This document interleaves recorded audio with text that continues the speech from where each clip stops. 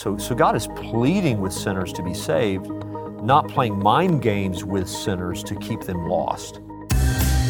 From Walking in Grace, this is the Straight Truth Podcast, Christian truths in an increasingly secular world.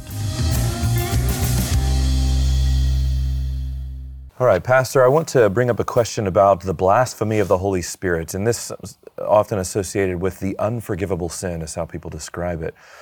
So this person asks, what is the blasphemy of the Holy Spirit and how they know if they've committed it? I want to read first this passage in Matthew 12. This is where there's a demon-oppressed man and Jesus heals him, and then he's in this, discussion with the Pharisees about what took place, and they're jealous of him, of course. And towards the end of that passage, this is in Matthew 12:30, Jesus says, "Whoever is not with me is against me, and whoever does not gather with me scatters. Therefore I tell you, every sin and blasphemy will be forgiven people, but the blasphemy against the Spirit will not be forgiven." So what does that mean? That seems really serious, and especially for a Christian. Yeah. We know that in Christ our sins are forgiven. They're erased, past, present, future. Our sins are covered at the cross. But this seems to be saying that there is a kind of unforgivable sin too. I wonder if you could explain that to us. Yeah, when we talk about blasphemy, we're talking about something that's insulting to an outrageous degree. Specifically, when we think about God, we're thinking about thoughts, attitudes, words that insult God, that are dismissive of God, that mock God. In this case, an emphasis is on the spoken word. Verse 32, whoever speaks a word against the Son of Man will be forgiven, but whoever speaks against the Holy Spirit will not be forgiven. So you can have blasphemous thoughts and attitudes, but in this case you have blasphemous words, words that are spoken. And our Lord says in that verse that there's a kind of speech against the Spirit of God that will not be forgiven. He says either in this age or in the age to come. And it's not uncommon that you meet with Christians, usually, people who are born again, who have come under some sort of fear or dread that they might not be saved because they fear they've committed this sin. That's usually where I've met with this, Josh. It's people who are troubled because they feel like they might have committed this sin.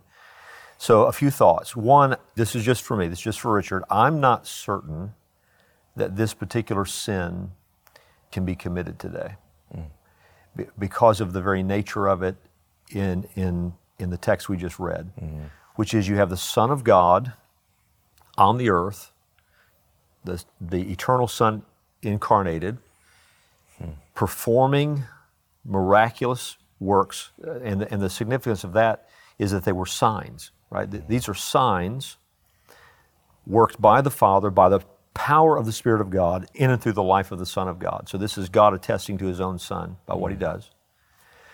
And people witness these things that they have no explanation for. In fact, there are things taking place that have never happened since the world began.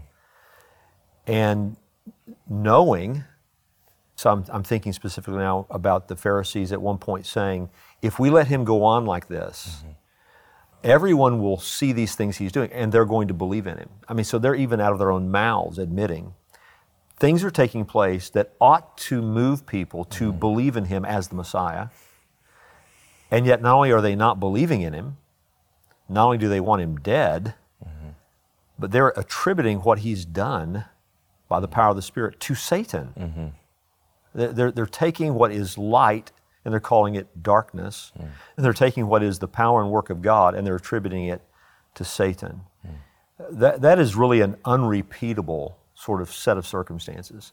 To have God in human flesh standing before your eyes, performing signs worked by His Father, by the power of the Spirit, in and through His life, and then attributing that to Satan. So it is to have, in a sense, it is to have full light. You're not in the dark, you're not confused. In fact, he says something interesting here, Josh. He says, whoever speaks a word against the Son of Man, well, that's Jesus, will be forgiven. But as you know, that title, Son of Man, emphasizes His humanity, right? Sure. So it's possible to see Jesus and not have a full understanding of who He is, to see Him as a man, to misunderstand Him as just a man, to speak harsh things against Him, thinking He's just a man, and be forgiven that. Saul of Tarsus, the Apostle Paul, is an example of that. I mean, he was breathing out threats against Christians, putting Christians to death. He would have absolutely denied that Jesus of Nazareth was the Son of God until he met the resurrected, glorified Christ on the road to Damascus, and he believes. He's saved. So obviously that sin of his former thoughts about Jesus, that sin was forgiven. That's what our Lord is talking about. You can get him wrong at one point in your life story and yet be forgiven and be saved and get him right before you die and come to faith in Christ. But someone who has been given such light that they know who he is but don't want to admit it. They know who he is, but they want to actually take what they've seen unexplainable apart from God and attribute that to Satan. There's no more light to give you at that point. What more can be given to you that you don't already have? And I think that's the danger, that in that fullness of light, the danger being described, that in the fullness of revelation, in the fullness of light, even light in you have been enlightened. You know who he is, and then with that kind of light, you reject him. There's nowhere else for you to go. There's no hope for such a soul. I think it's interesting, our Lord never gives us the evidences of when someone's committed that sin. Right. It's a warning, but he doesn't attempt to quantify it. You know, here's when you know you'll have committed it. He doesn't do that. It's a warning. We find similar things, because someone might say, well, Richard, I'm not sure about that idea that it's not able to be committed in our day, because you have similar warnings, for example, post-resurrection, post-ascension, in the book of Hebrews. That's true. Hebrews 10:26. For if we go on sinning deliberately, after receiving the knowledge of the truth, there no longer remains a sacrifice for sins, but a fearful expectation of judgment and of fury of fire that will consume the adversaries. Anyone who has set aside the law of Moses dies without mercy on the evidence of 2 or 3 witnesses. How much worse punishment do you think will be deserved by the one who has trampled underfoot the Son of God and has profaned the blood of the covenant by which he was sanctified and has outraged the Spirit of grace? And on he goes. They might ask, is that the blasphemy of the Spirit? Well, that text doesn't say that that's the sin being committed in this case. But I would say it's similar. It's similar to what we talked about there in Matthew 12, in that what's envisioned here is we go on sinning deliberately after receiving the knowledge of the truth. I've been enlightened.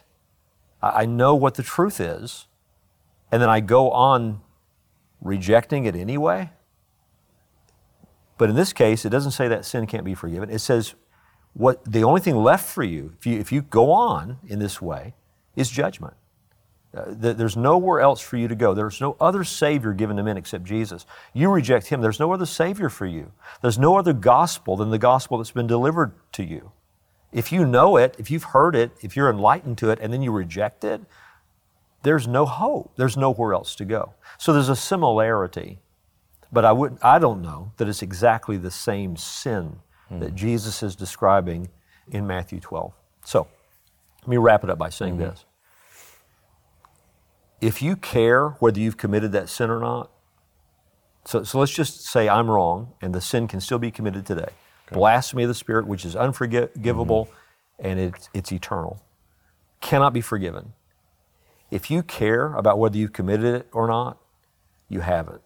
Because what's envisioned there in Matthew 12 is someone who sees and with viciousness, with blasphemy, rejects the truth. Okay. So that's not the burdened, in many cases I've met it, believer who's afraid they've committed that sin. If you're concerned, you haven't. In addition, we want to remember the character of God. Our God is not cruel. He's good. He's loving. He delights in mercy. He's not hiding himself. He's revealed himself to the extent that we had in Jesus of Nazareth. We had God with man, Emmanuel. He came in person, God has. And in the person of his Son, said to us, here I am. And here is how you can be saved. So God is not playing mind games with people. They want to be saved, but they can't be saved. They want to believe the gospel, but he's withholding something from them. That's not the character and nature of our God. He pleads with sinners. He has us present the gospel in such a way that we exhort people to believe. This is the New Testament pattern that we see. So God is pleading with sinners to be saved, not playing mind games with sinners to keep them lost. So when someone comes under a fear that they wonder whether or not they've committed this sin, go to the gospel. Go to the gospel. Hear God's promises. Hear God's pleadings. And believe the gospel, and then rest in the knowledge that the gospel comes not just with demand, but with promise. The gospel, it has a command to repent and to believe in the Lord Jesus Christ, but it also comes with promise that everyone who believes in the name of the Lord Jesus Christ will be saved. So God isn't playing mind games with you. He pleads with you. He offers Himself to you. You trust in His Son. He saves you. And then know you're saved by grace alone, by faith alone, in Christ alone.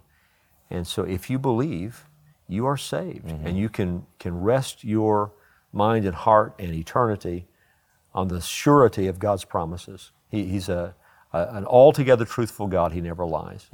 So believe in the Lord Jesus Christ and you'll be saved. Thanks again for joining us for this episode of the Straight Truth Podcast. Now, Straight Truth is listener supported. So if you'd like to find out ways how you can help us to continue to produce this podcast, you can go to our website and find out ways to do that, straighttruth.net. At that website, you'll also find links to all of our previous episodes and our social media channels, so be sure to check it out. Straight Truth is a production of Walking in Grace Ministries, the preaching and teaching ministry of Pastor Richard Caldwell. For more information, go to walkingingrace.org.